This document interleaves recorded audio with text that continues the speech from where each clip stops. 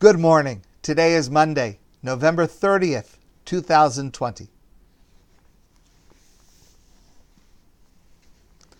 Vayishlach Yaakov malachim lefanav. The beginning of our parsha, Vayishlach. Yaakov is about to meet up with Esav, his brother, after more than 20 years. The last time they saw each other, Esav said he was going to kill his brother Yaakov. So there's a lot of trepidation about what's going to happen. And Yaakov sends a messenger to his brother, go ahead and tell my brother, I come in peace. I don't want anything nothing upsetting. The messengers come back and they say, we gave the message to Esav and he is coming towards you with an army of 400 soldiers.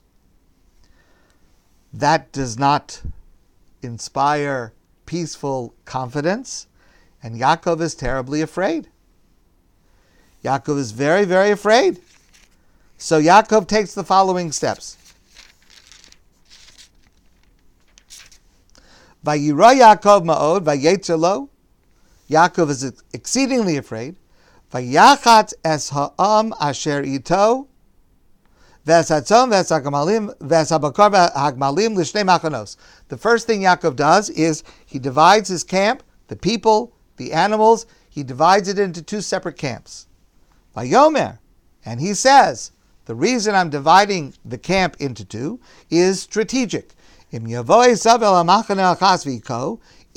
forbid Esav should strike one of the camps and decimate it, the other camp at least will be able to run away.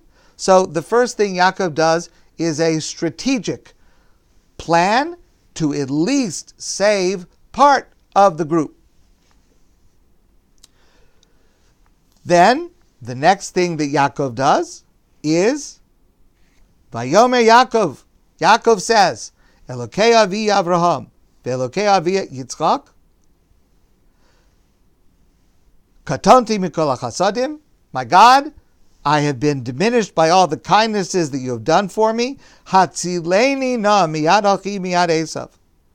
Save me, please, from my brother, from Esav. Ki orei anochi oso pen yavo v'ikani. I am afraid of him. Maybe he will come and attack me. So the second thing that Yaakov does is that he davens. He prays to Hashem. Finally, the next pasuk.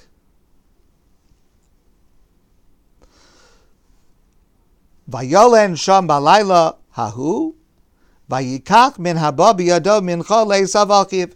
He takes a number of gifts, bribes, animals, and fine items, and he sends these gifts, these bribes, with his messengers to take ahead of him to Esav, to appease Esav, to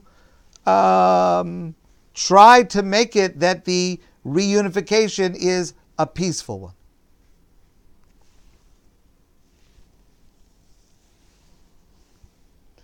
Every one of us has a spiritual life toolbox. And we have arrows in that toolbox, tools in that toolbox. One of the tools in our spiritual toolbox is prayer. Prayer is a powerful spiritual tool. But it is a fundamental Jewish lesson, which Yaakov is teaching us right here, is that prayer cannot be the only tool in our toolbox. It would be dangerous if we relied exclusively on prayer.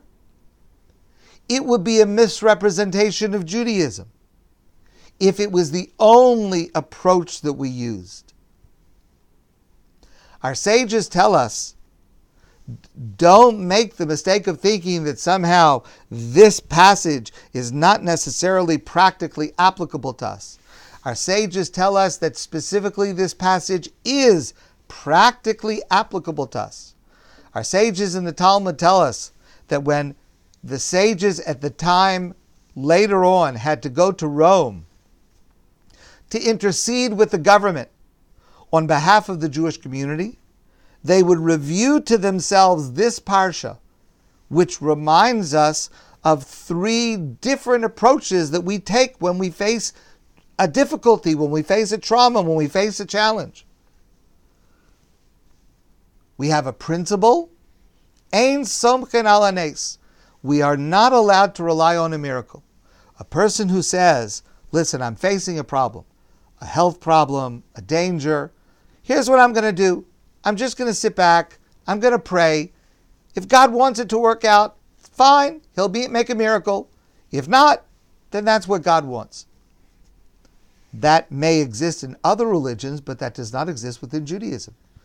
Our religion teaches, ein somchen al hanes. A person is not allowed to rely on a miracle.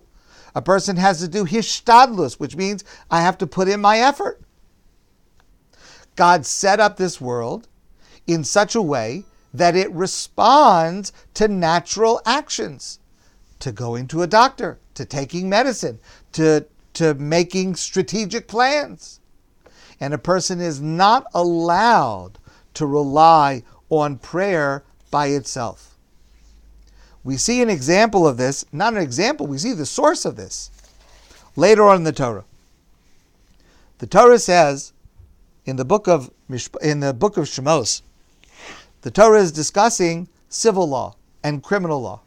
And the Torah talks about if one person injures another person. An act of assault.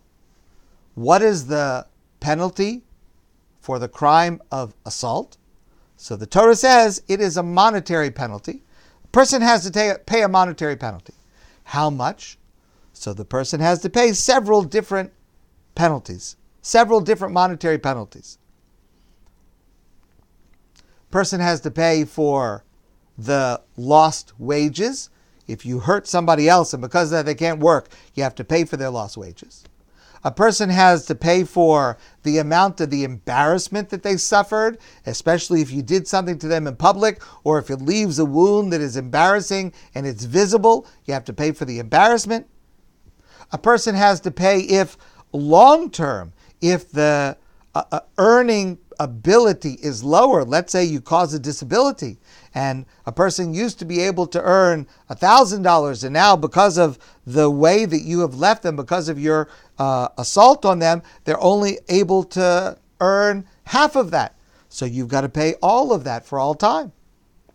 And finally, the Torah says, V'rapo yirape, and the physician shall heal. You have to pay the doctor bills. Whatever the doctor bills are, whatever the medical expenses are, that is part of the expense of the penalty for the crime of assault. Says Rav Shamshul Fol Hirsch, classic famous words, and these words are so important, especially today. V'rapo yirape, and the physician shall surely heal. By the insistence expressed by the double wording, the Torah uses the opportunity incidentally to oppose the erroneous idea that having recourse to medical science shows some lack of trust in God.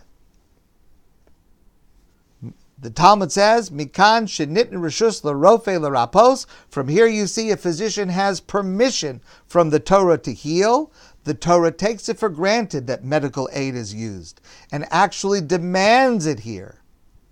Not only here, but in all ordinary cases of illness. It might make sense for a person to say, listen, there is a God. There is a God. Whatever happens, it's part of God's plan. Somebody hits me and I get hurt. If God wants me to get better, I'll get better. God doesn't want me to get better, I won't get better. Why should I go to a doctor? Says Rav Hirsch. And this is exactly what Yaakov is teaching us in our parsha. That is wrong. That is theologically wrong. Hashem set up this world where there would be v'rapo yirape. A physician should have license to heal. And therefore, consulting with medical authorities is a requirement of Jewish law. And a person who does not do so is violating the principle of Ein Somchen al Hanes. We're not allowed to rely on Hanes. We're required to do our hishtadlis. We're required to put in our effort to try to make our situation better. Yes, of course, prayer is also necessary. Yes, of course, prayer is always an integral aspect, and it is ultimately God who brings about the healing. But God has set up this world so that God brings about healing through the agency of doctors and nurses and technicians and other medical experts. Every religious Jew prays for good health for themselves and others. Every religious Jew prays for the end of this pandemic.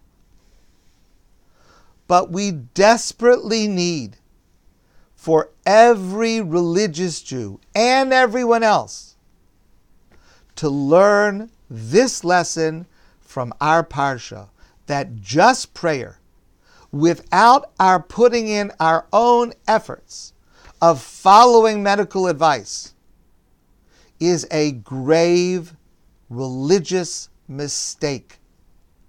It is not what Yaakov did, and it is not what he teaches us. Yaakov teaches us that prayer is successful when it is accompanied by the realization of Ein Somchen al Hanes. I'm not allowed to rely on a miracle. I'm not allowed to rely on prayer by itself. I must do my hishtadlus. My hishtadlus, my effort, must include today following governmental regulations, wearing a mask outside, keeping our distance, staying with reduced numbers of contacts. Following these guidelines is our hishtadlus, which is a necessary ingredient in order for our prayers to actually be effected and heard by God. I hope it for you. I hope it for me, and I hope it for all religious Jews and others, that we heed the lesson in the beginning of our Parsha. Prayer is central, but it is not sufficient by itself. It must be accompanied by our actions to bring an end to this illness and to protect ourselves and others. My friends, I want to wish you all a great day, a healthy and safe day, and I look forward to seeing all of you soon in person.